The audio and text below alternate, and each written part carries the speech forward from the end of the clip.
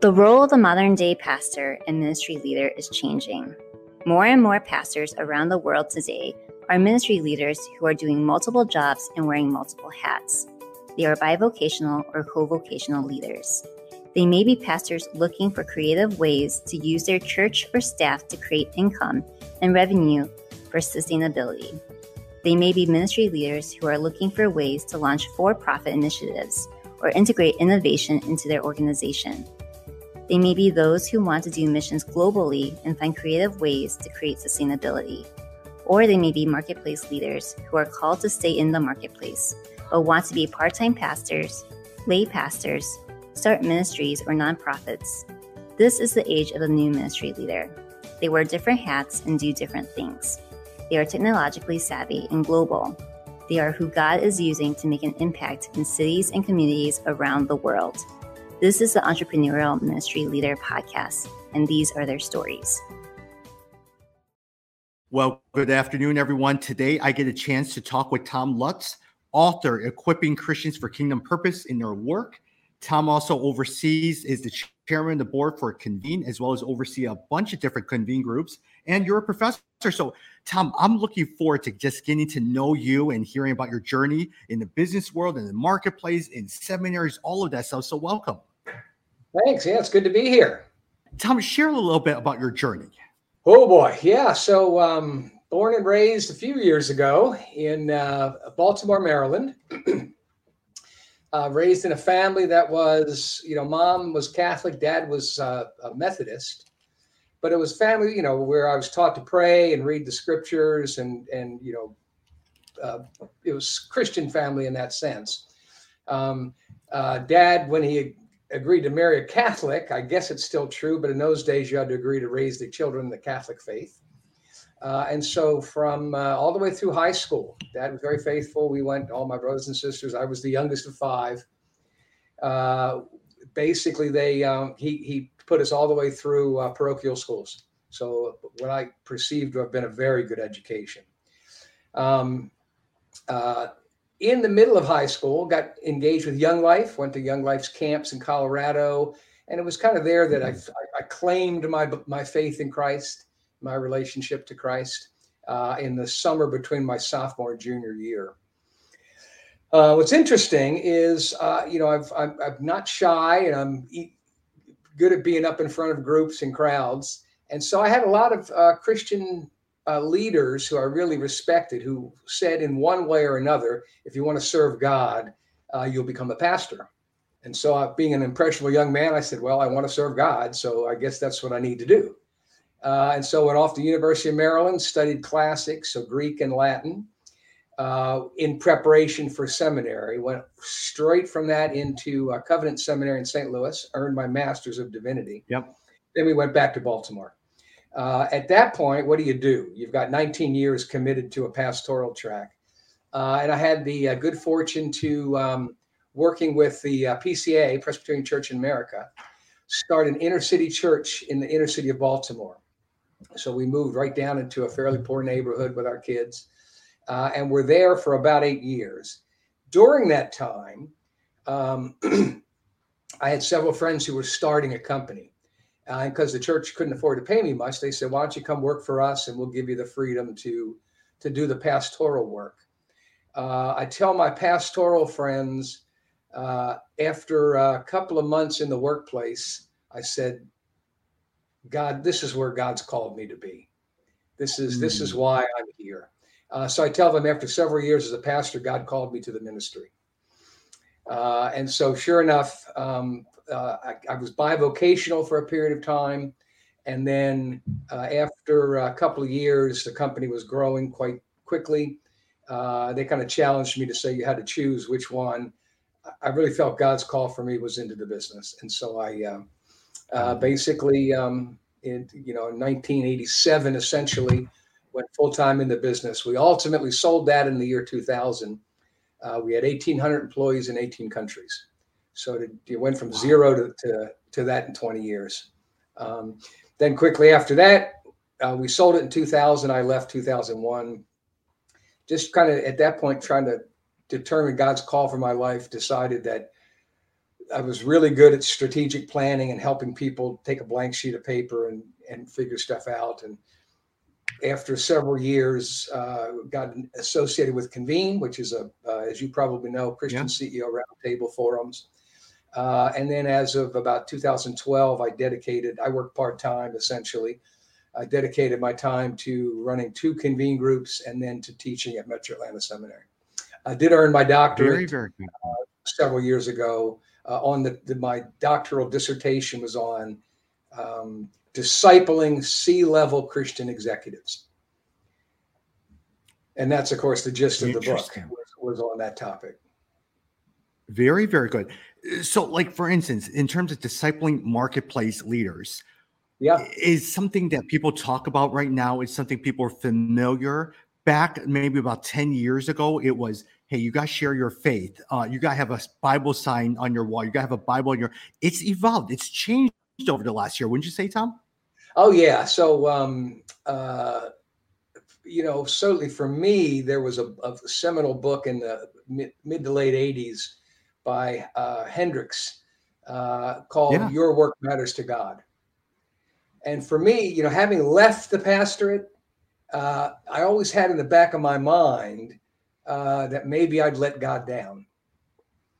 And so, when I read that book and sort of took, I said, God has called us to be in the marketplace. He's called me to be in the marketplace. And my pastor's call is no more important than my call in building the kingdom. But that has changed dramatically. What's interesting for me is there's a lot of really good faith and work theology books. And what we determined, Heidi and I, when we set to writing it, was basically that what we needed was a how-to manual.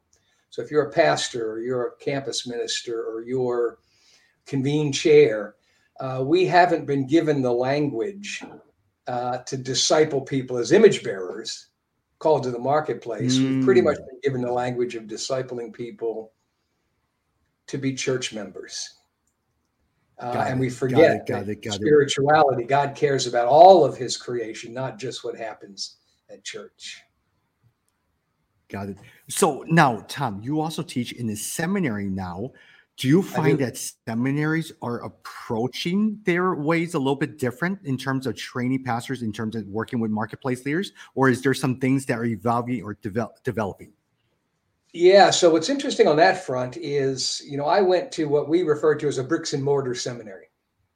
You basically, you pack up the U-Haul, you take your family, you drive to a foreign city or, a different city for me, St. Louis.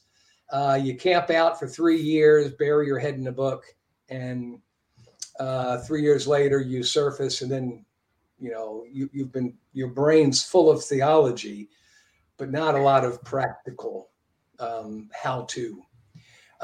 Metro Atlanta Seminary, which I'm on the board of, but also one of the professors, started about 10 years ago. We've got 4 campuses now: Baltimore, Augusta, Georgia, Auburn, Alabama, and Atlanta. About 200 students. And it is practicum and mentor-based. And it's designed for 2 things. Number one, someone who is in a pastoral or a church-related role, but can't afford to pack up and drive to another city and to be educated, is able to do their academic work. We do it all in one night a week. And then about 40% of their credit is their practicum, doing the work that they're doing in the church. And then about 20% is their relationship with their mentor. What's unique about Metro Atlanta Seminary is you can get a Master's of Divinity in pastoral role, or, and this is unique, you can get a Master's of Divinity with a workplace emphasis. So we attract quite a few people whose primary work is outside of the church. And so with that sense, it's I think it's the wave of the future in terms of seminaries. We do a lot more.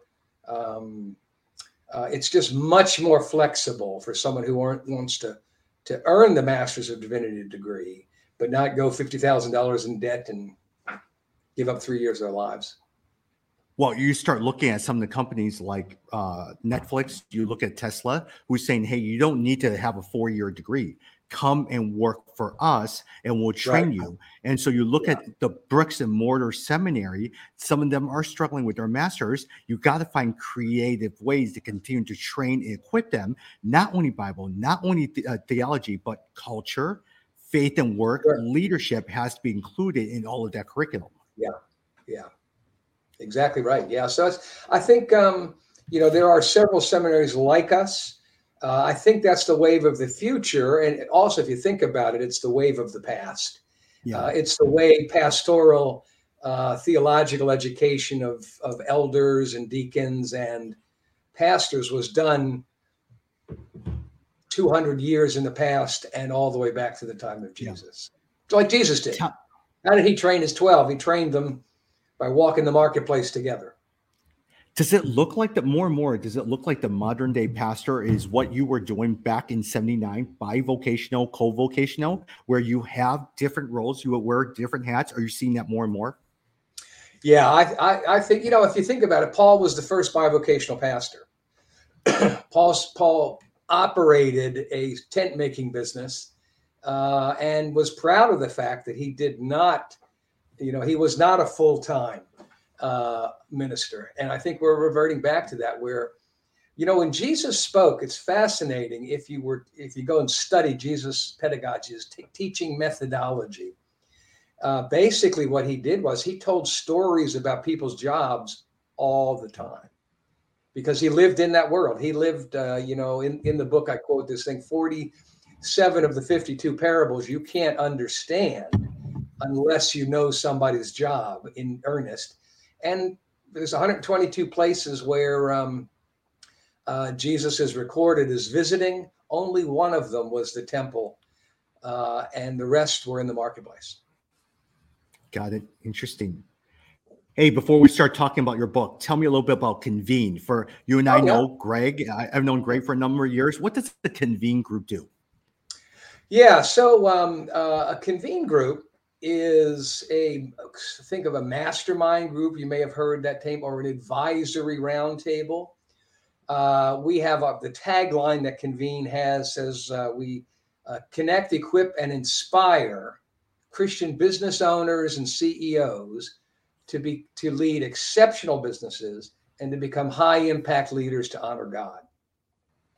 And basically we think in terms of 3 environments when you're part of a Convene group. One environment is what we call Forum Day. So that's where I'll get together with the 15 or so members in a group, and we'll spend the day together studying some MBA level material. We'll be doing marketing assessments of the company, or we may be doing HR assessments, or we may look at some financial tools or what have you.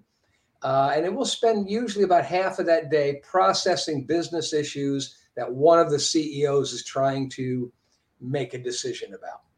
Could be a hire, could be an acquisition of another business, could be expansion of the business to another city.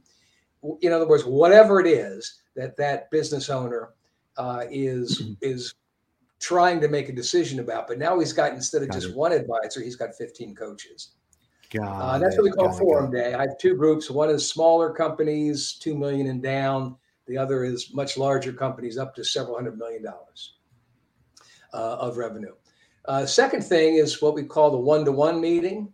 So I'll meet with those CEOs privately. So hour and a half, and we'll talk about anything that falls into the categories of running the business with excellence, managing their family with excellence, their personal life, just to help them be the leader that God wants them to be, not just in the business, but in the family, in the community, in the church, and all those different places. And then the longer you've been in the group, one of the groups is 12 years old, and it still has original members from when the group was founded. 12 years later, 4 of them, 4 of the original 8 are still active.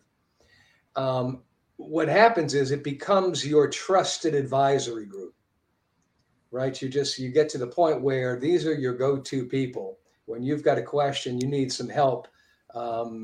Those are the people that you're going to call. You got a crisis of some sort, to band together as a group and work on it. So it's forum day, 1-to-1, and then just the function of the group itself. Very good. And so when you first started, did you have to recruit different people, or how does that happen? Or different people, just came together? We've been around over 20, maybe 22 years. Okay. I don't know exact numbers, so don't hold me to these, but I want to say there's 50 or 60 chairs around the country, all cities across. It started in Southern California.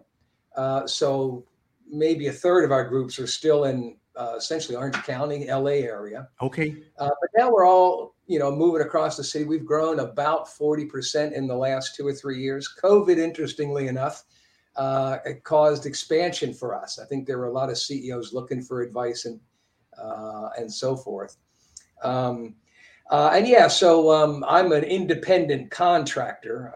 Greg works for Convene. He's the CEO of Convene. Yeah. Convene provides my back office. They provide me the content, the speakers bureau. We get to bring 4 speakers into our groups each year. So they provide back office is the word I would use for it. Yeah. And then so that frees me to really focus on, paying attention and to the person across the table from me. And I don't have to worry about all the logistics. Got it. Your book, Equipping Christians for Kingdom Purpose in Their Work, came about through your PhD program over at Covenant. Tell me a little bit about the book and a little bit about what you learned from writing the book.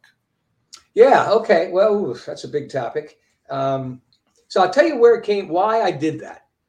So I've been real involved in the faith and work movement, speaking at conferences, facilitating groups, here mostly in the Atlanta area, but also around the country to convene groups. And I was at a faith and work conference at RTS Seminary here in Atlanta. And God said to me, you've been in the same room with these same people for 20 years now. And I looked around, and sure enough, it's the same characters. We're all patting ourselves on the back about how clever we are to understand the theology of work processes. And then he said something, it's not an audible voice, I didn't, but I certainly heard between my ears this statement. Tom, till every Sunday from every pulpit, every sermon is illustrated from and applied to someone's workplace, the job is not done. And I said, wow, that's true. In other words, we have got to get our pastors, our campus ministers, anybody whose job it is, as we say in the book, to disciple someone who works outside the church. We have to teach them or help them learn how to talk to that business owner, that blue collar worker, that truck driver, whatever it might be. And I feel like I'm suited to do it because for 40 years, it's what I've done. I bivocationally, I learned to develop my sermons. My original sermons and discipleship material were developed in the workplace. And then now working with Convene CEOs, I've just learned, I think, to talk differently, to think differently about what the Bible says. Some of the key takeaways for me, we have a chapter in the book about that basically says seminaries have taught us, and then the pastors who graduate from seminaries have taught those of us who are lay disciplers, leading Bible studies, leading discipleship groups, have taught us that spirituality is about what happens at church. But if you go back and you look at the creation of the image bearer, when God created the image bearers and put them in the garden, he basically gave them 3 instructions. He said, number 1, this place is empty. I need you to create abundance, fill it, but also create abundance and flourishing. Number 2, this place has infinite potential. An infinite God has implanted into this world that he's created infinite potential, which will continue to extract into eternity. And number 3, it's dangerous and incomplete, so you've got to subdue it. There's the power of wind, the power of electricity, the power of water. And he says, image bearers, that's your job, is to do all those things. So what we're talking about in the book is it's really important if you're discipling that person, don't just talk about what happens at church. Talk about what happens the 50 hours that they spend outside of your walls. Problem that I have sometimes with the faith and work movement within churches, it becomes limited to a 4-week sermon. It then becomes limited to, hey, you have some strengths, share it and use it within the life of a church.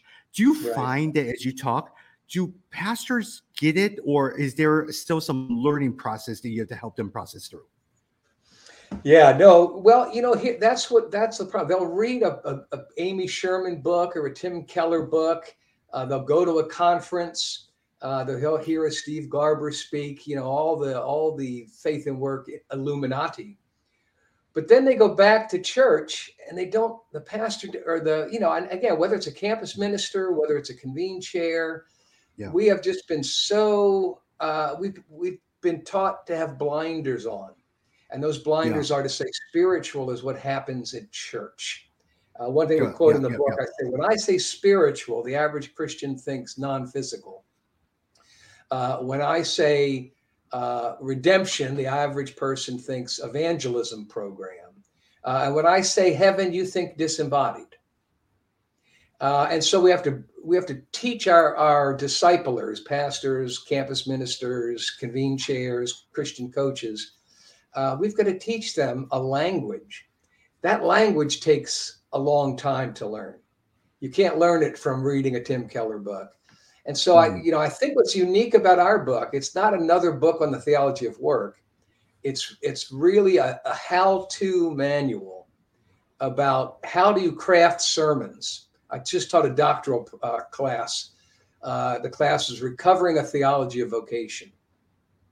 And in that class, one of the assignments was, study how Jesus taught. And you go back and you look how much Jesus talks about the marketplace. He applies from and illustrates to people's jobs all the time, with the result that at the end of the Sermon on the Mount, remember this phrase, the people were amazed at Jesus, for he taught with authority, meaning you know what it is, somebody who's credible in your world, not like our scribes and Pharisees. And so what happened those days, even as it happens now, the clergy are so focused on whether it's the synagogue or the temple or the church, and they're not bad people, mind you, but when you're a pastor or a discipler, what you think about is what are the things we have in common. So if I'm illustrating a sermon, I'm going to talk about hobbies because we both play golf or we both play tennis or we both ride bikes or run. We both have families, so I illustrate from families, and we both go to church.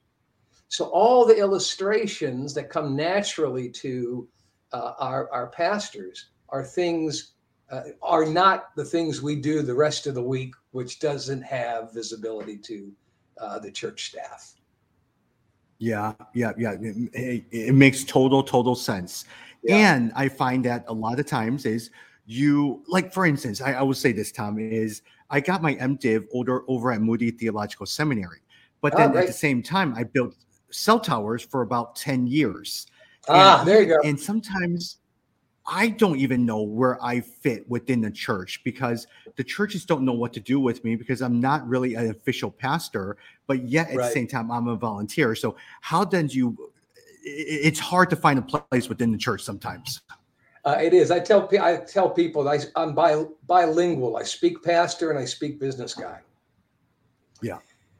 And that's where, and it sounds like you've got the same thing. Unfortunately, a lot of times you talk about the change 10, maybe more than 10, 15 years ago, I led Perimeter's men's retreat on the topic of, really what my book is. And I remember one of the pastors coming up halfway through the weekend saying to me, who's interested in this topic? And I said, well, look at the audience. These people are starving to have someone talk about the bulk of their life as spiritually significant to God. And so you use that 10 years of experience in the marketplace to illustrate your teachings and apply your teachings to where people live. Yeah. I look at the scriptures, right? And Peter was called to go into full-time ministry. Matthew was called to go into full-time vocational. John, but you look at Zacchaeus, the chief of the tax collector, who was then called by Jesus, visited his home, but he was not called to follow Jesus like the other guys or even the rich young ruler. He was called to go back as a tax collector and serve within that realm, but with a different perspective. Yeah, precisely right. And that's what an image bearer is supposed to do. One of the things the question that I find is really interesting when you're trying to get people to understand this idea of image bearers, I asked the question, what would happen if nobody did what your company does? Simple question, but the kind of answers I get. I remember one of the groups I was speaking to had a man who owned a trash collection business. Okay, they come to your house, dump your trash, take it away. And he just got to laughing. He said, everybody would be dead. It would be bubonic plague if nobody collected the trash. And so then I asked him, what's more important, the collecting of the trash or the Billy Graham Association? And of course, that's the way we got to talk to people. Is God put us on this earth to create flourishing, right? And flourishing doesn't happen just when you're converted. It happens when your community is clean. I had another business owner who makes fasteners. So fasteners are things that hold walls together, clamps that hold angles together, hinges on doors, hasps on windows. And he also got laughing. He said, well, holy smokes, the world as it exists couldn't exist because we could build nothing. We'd still be living in huts. I'll give you one more, just a third one. One of my Convene members has a company that does maintenance and installation of beverage equipment in convenience stores. Right? So we have a Quick Trips. I don't know if you have those. We have Quick Trips here, and you go in there, get your morning cup of coffee and your donut. And and he said, if nobody did what we do, i.e., nobody took care of that equipment, people couldn't get their morning coffee and their morning donut, and the world would be less flourishing. Right? It's that mosaic. Every Christian doing what they're uniquely gifted, called, and positioned to do to honor God. Last question then, Tom. Then how does a church tangibly do that? You could have opportunities. You could implement teachings in small groups. You could do 4-week sermon series on faith and work. Are there tangible things that you've seen that works within churches that continue to disciple people in that regards? Yeah, well, part of my doctoral program, and it's also highlighted in the book and as an appendix, we did a program 3 years running. It was funded by, I can't remember. It was by one of the church-based philanthropies. We call it Gospel at Work Day. And basically what we did was we took someone on pastoral staff and matched them to a Christian who works outside the church. And the pastor went and for a day shadowed them in their workplace. And mind-blowing, really on both sides. Because now all of a sudden the pastors had visibility into what their people do all day. Love it. And then, but what's interesting is an example that came out of that. One of the Convene business owners hired a lot of, about 6, 7, 8 years ago, he was hiring a lot of millennials as salespeople. And he was an older man. He's approaching 60 now. And he was basically saying, I don't know how to talk to these people. It just so happens he was mapped with the young families, young college-educated families pastor. And as the pastor sat in with him on these one-to-ones with his sales team, began to realize that business owner doesn't really understand the millennial generation. When they went to lunch afterwards, he said, business owner, can I make a suggestion? I'd love to talk you through because I know these people well. That would never have happened The business owner, sure as the dickens, would never have gone to the pastor and asked help in managing a sales team, right? Frankly, the pastor would never have thought of doing a series of sermons on managing millennial salespeople. But because the pastor was in the workplace, these things began to happen. And we tell a lot of those stories in the book. Or I bet you a lot of times, Tom, the whole idea of pressure in the business place. Pastor goes visit someone who has to deal with revenue and sales goals. And so a lot of times they're traveling all the time. They have to meet certain sales goals. Then they come home and they've been on the road for a whole week. Their wife wants them at home, or their husband is taking care of all of the kids. And so suddenly now you don't have time to go into the church, or you don't have time to sit in church meetings. So you have to find a balance. And the pastor then realized that sometimes people don't have the ability to do it. Versus a lot of times I've had pastors says to me, are you going to choose Christ or are you going to choose the world? You have to serve more actively in the church, which becomes a hard thing to balance. Right. Yeah. So a shameless plug, those pastors should buy the book, which is being published by Tyndale and should be out soon. Because it's just chock full, not of theology, although we tip our hat and explain some theology. It's really a how-to book.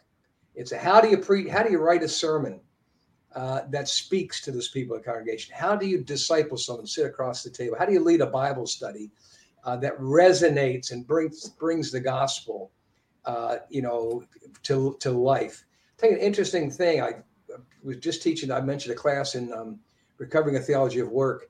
The Barna group, you know them. They do the research within the church. Barna did a faith at work study and found, and this is what pastors need to understand. They found that about a third of Christians are what they call integrators. That means there are people who have a really good grasp on God's plan for their work. What was interesting is they were the most likely to attend services, most likely to participate in church programs, the largest givers, the most frequently ones who shared their faith on the work site.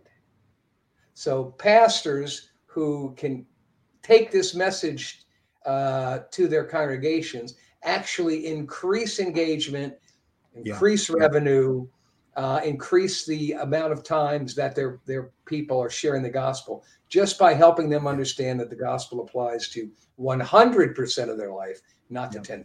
Yep.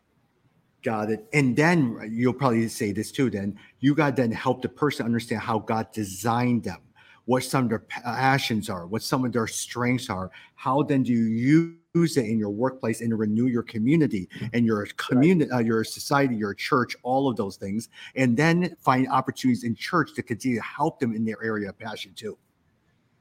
Yeah, there's a whole chapter on that in the book. Yep.